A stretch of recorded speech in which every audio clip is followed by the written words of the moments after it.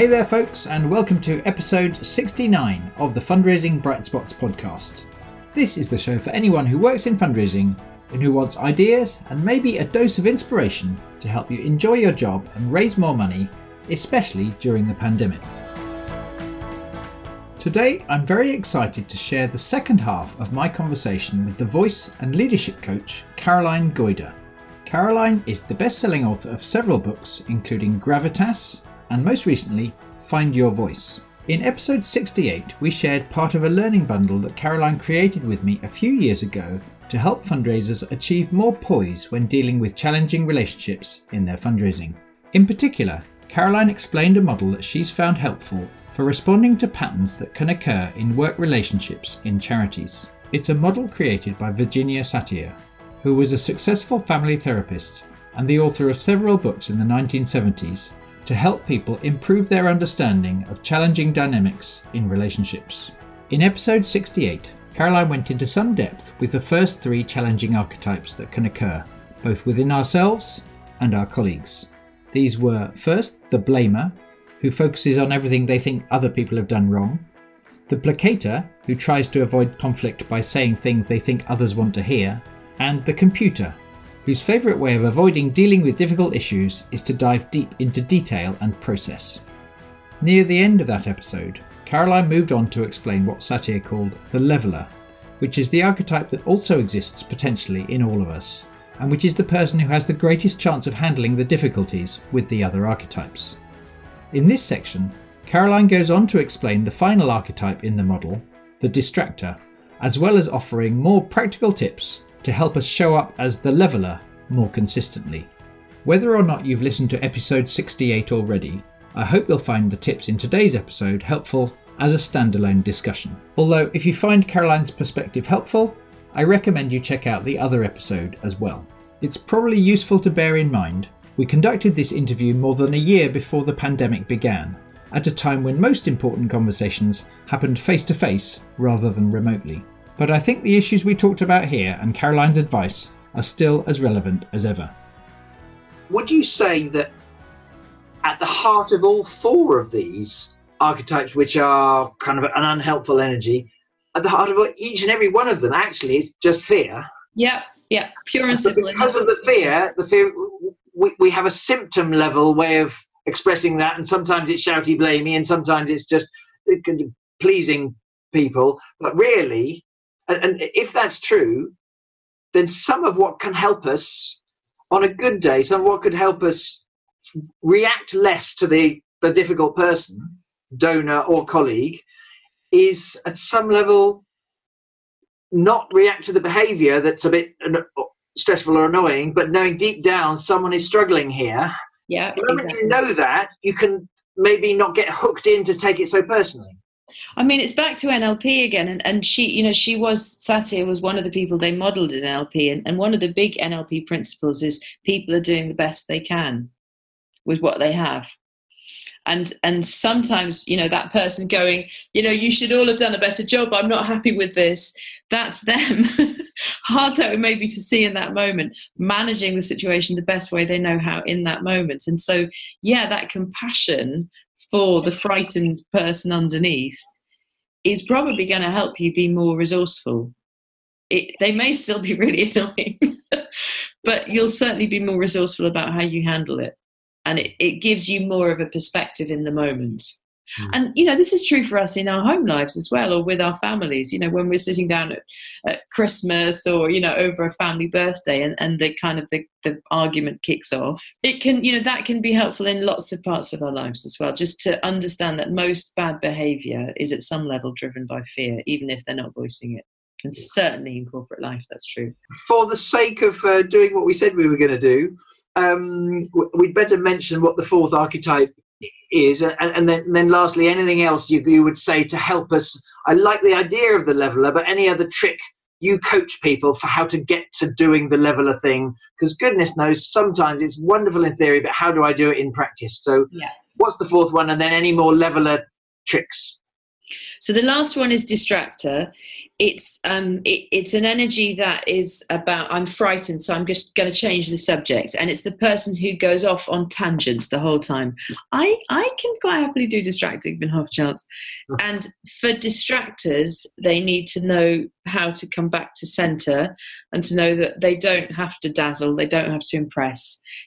Actually, for distractors to learn to really listen is powerful, because often they're spinning in this vortex of adrenaline and fear, and so they're not really listening, they're not really paying attention.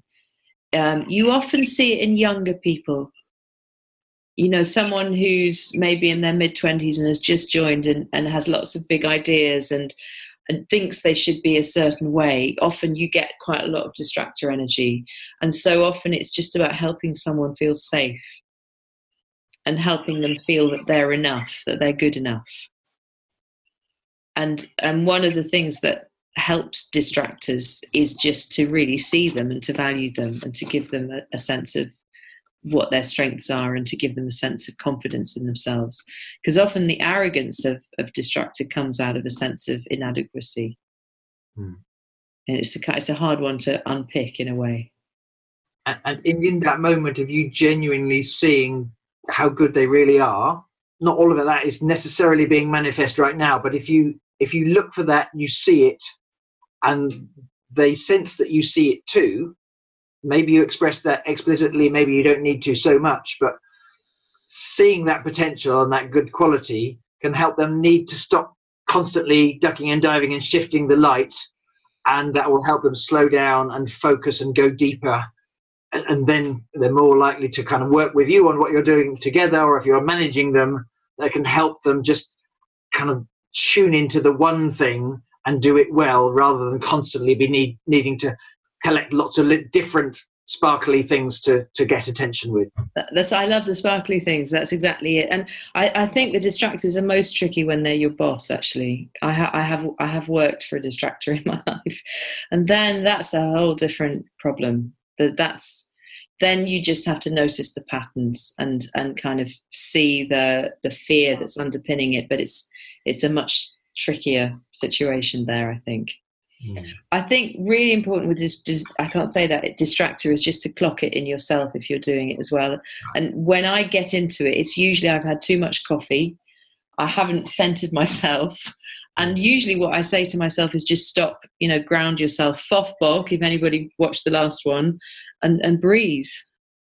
And it's about get rid of the adrenaline, just center. And if we come back to the idea of leveler, which is really the antidote to all of them, I mean, really a lot of what I do is coming back to the same stuff. It's about just get back to the body, and as you're sitting in the meeting, notice what you're seeing. See the color of the walls, see the people around you, notice the sound in the room, notice what you can hear outside the room, notice what you can smell in the room, and just really come back to your senses. And I think really deeply listen to what people are saying. I think often when we go into those 4 negative archetypes, it's because we're, as you said, kind of telling ourselves a story. We're probably not deeply listening. We're trying to impress, or we're trying to, make someone else look good, or make someone else, look bad, whatever it is that's going on. So just stop all of that, come back to Fofbok and deeply listen to what's going on. And to borrow from Joanna Motion, I don't know if people have met or worked with Joanna, she's brilliant. And one of the things she says is, if you're in a meeting, you don't have to be the dots. You don't have to dazzle. You don't have to impress.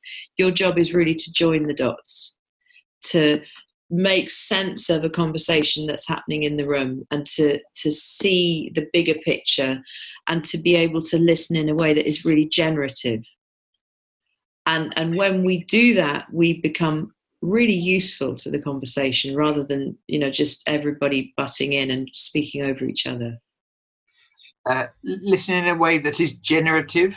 I should give the source for this. There's a guy called Otto Scharmer, whose surname is Scharmer, and if people go onto YouTube and put in 4 levels of listening, Otto Scharmer, he's there explaining it. And the two higher levels, which are there's 4 levels. There's downloading, there's factual confirmation, there's empathetic listening, which is very leveler, tuning into someone else's perspective, and then generative listening, which is tuning into what is trying to happen here. It's really Joanna's joining the dots. What's emerging? And that is really powerful, and that's a real level of behaviour. Yes, that's very not always easy to do when the stakes are high or we're in the story. But even just to know what we're aiming for, that kind of there's that extra level of listening that you can't possibly do unless you're present and caring and listening. But to kind of aim to that, when you can practice that, my goodness, there's a power to it, either for a donor or for a team of fundraisers, if we can bring that kind of listening and role to a meeting we're in. And you can get a bit hooked on it, even if it's there for 5 minutes in a meeting. That'll be the good 5 minutes, So you can catch it for a bit, and then try and expand it into other places that you find yourself. And it's a powerful one to kind of to chase down. Hi, it's Rob, and I just wanted to jump in really quickly to let you know about the Bright Spot Members Club, which is where we publish the full learning bundle that Caroline helped us create. Rather than have me explain, I wanted you to hear from one of our members, Hannah, who joined in March 2020 and who's made use of the resources ever since. She's had a fantastic year, which has included doubling the income for her small arts charity compared to the year before COVID, and she credits the club with helping her to make this progress. Here's what Hannah said about why she's a member. I think this way of learning for me just fits in much better with my workload. You've got so many different resources online that you can just tap into when you need them, and so many different experts that you've brought to your programs that actually I think I would struggle to be able to persuade my board of trustees to spend hundreds of pounds sending me on a 3-4 day training course, when actually there's really good value for money in your series. And Rob, you bring some really fantastic speakers and professional fundraisers to your series, and some of the sessions may be very short, but actually that really suits my style of learning. So I think actually, I would say to someone, just give it a go. If you'd like to find out more about how the club works, go to brightspotmembersclub.co.uk/join. For now, let's go back to the interview, as I asked Caroline for practical tips that we could use to bring the energy of the leveller to our relationships. So we've got 4 of the archetypes. A, we can see those in others, and you've given some tips for how we might handle that. B, to be on the lookout for these 4 tendencies within ourselves, and the antidote being the leveller. You've already given us some ideas for how we can do leveller more. If there was 1 or 2 more key things that you do for a client, if leveller is the answer to something they're struggling with, how else could you help us go into this being the leveller? This is right. This is a really voicey thing, okay? And so it might be a bit out there for people, but I'm going to offer it because it's where I've got into leveller in my own kind of journey, that to use the expression.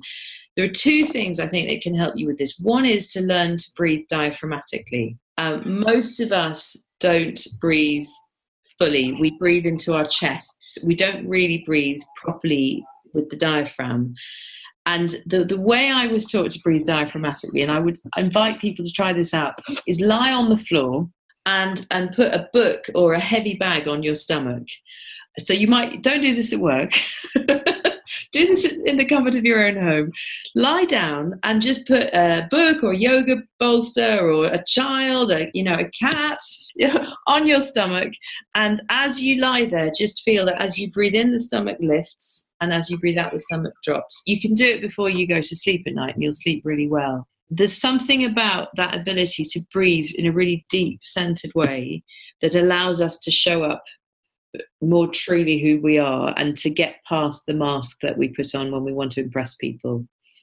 And the second thing I would offer is for people to find a really centered voice, because it's very hard to be a leveller if we're you know, we all have a voice that we do when we think we should. And it's a kind of, that's often these 4 archetypes have a voice that is cut off from the body because there's a tension or there's a kind of a mask. So what I would say to people is sing. You know, if you have small kids, sing to them. That's dead easy. If you don't, put the radio on in the morning, or put a CD on, or, you know, put something on iTunes that you really love and sing along, you know, absolutely to your heart's content, and just notice where your voice is when you sing, when you really sing, and that it comes from your core and not from your throat. That's when you're going to have a level of quality. So it's not that we all need to, because I was suddenly filled with fear that I need to go and do a singing lesson. I don't know. All you're saying is, in some kind of playful situation, simply driving to work, put the radio on and allow myself to sing, but really go for it and kind of be in the moment and do it, kind of enjoy it. And be gloriously bad. You know, I'm a gloriously bad singer. And it's letting go of, because all of those 4 negative archetypes are how they're thinking, how they should, you know, I should be this in a situation that's going to make me distractor. When we really sing in a way that is like the way we would sing if we were at the rugby, that's when our core is engaged. The whole of our body is expressing who we are. And that's when we show up as a leveler.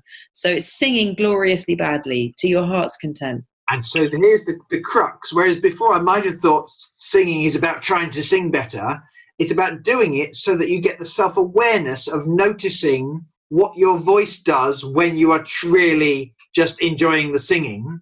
And in that moment, that greater self-awareness trains your body or your voice box or whatever, your diaphragm, to know that it can go there. So then when you're in these certain situations dealing with the complainer, it's easier for you to have, even whilst tensing up a bit, your voice can come from that better place because you noticed you learned how to do it, or you noticed that you can do it.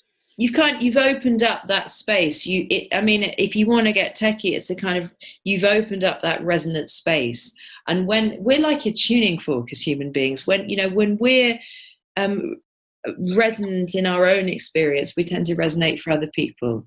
So when I was being told as an actor that I wasn't embodied and I didn't have a powerful voice, it was because I was trying to be a version of me that I thought people wanted. Yes. And that doesn't resonate. We only resonate when we actually just, are who we are. And a really good way, although I know it's not culturally the thing we do in the UK, is to sing. You know, if you go to parts of Africa and you say, do you sing? They'll say, yeah, of course I sing. But in Britain, we're a bit kind of, oh, I have to sing in the choir. And it is just, God doesn't mind a bum note. So just put the radio on in the car and sing along, and your voice will be warmer and you will show up at work in a different way. But go for being really out of tune. That's the aim. So this other thing that interests me, a key theme I've learned from you over the years and in these interviews, is practice is key. Everything. Practice certain things, not just on the big day of the big pitch or the interview, but kind of do the 5 minutes of singing every time you're driving to work or whatever the thing is. Practice those things. But the paradox I'm hearing is, on the one hand, Caroline, you're telling us to practice more, and on the other, you're saying be more real and be more you. But some people would say practicing is making you less you. You're trying to be something you're not. But what you're saying is, the more you practice these certain things, it allows you to peel back the layers, and then the real you shows up. Have I exactly got that roughly right? It's the layers of an onion idea. That if I look at my 15-month-old, there's a kind of essence of person there, that when she goes to school and when she's around other teenagers and when someone tells her she shouldn't do that because it's not cool, she'll learn a whole way of being that's very different from the 15-month-old. And in some ways it's about unpicking all the layers of how I think I should be, which we learn in our teens. Yeah. To impress our peer group, so that we can show up really truthfully as the adults. And it is very much the practice is about getting to something truthful, and you're practicing being you. Right. And anybody who does any kind of yoga or golf or any kind of dance will know that the more you practice something, the more you can forget yourself. And really what we're going for is what actors call self-forgetfulness, so that you can just show up in that meeting and just exist. And that's really, that is really powerful. My daughter, who just loves to draw, and unlike me, when I remember specifically trying to do a good drawing to win a competition, she just draws because she loves to draw. That's and it. Yeah. That's one of her ways. She's 5 years old. She's really good at being just her in that moment. And what I think you're advising our viewer to do is, it needn't be drawing and it needn't be yoga, but what are the things at some point in your life you've ever done where you love to do the thing for its own sake? Right now you might have stopped doing that because you're so busy with this impressive job and all, but a key thing to take from this call might be in the next few weeks, just rekindle the doing more of that thing that you love to do. And Caroline is saying practicing that is one interesting way that you can get back to this realness, and that, more than anything, can help you have grace under fire and dealing with these difficult situations that we meet as a fundraiser.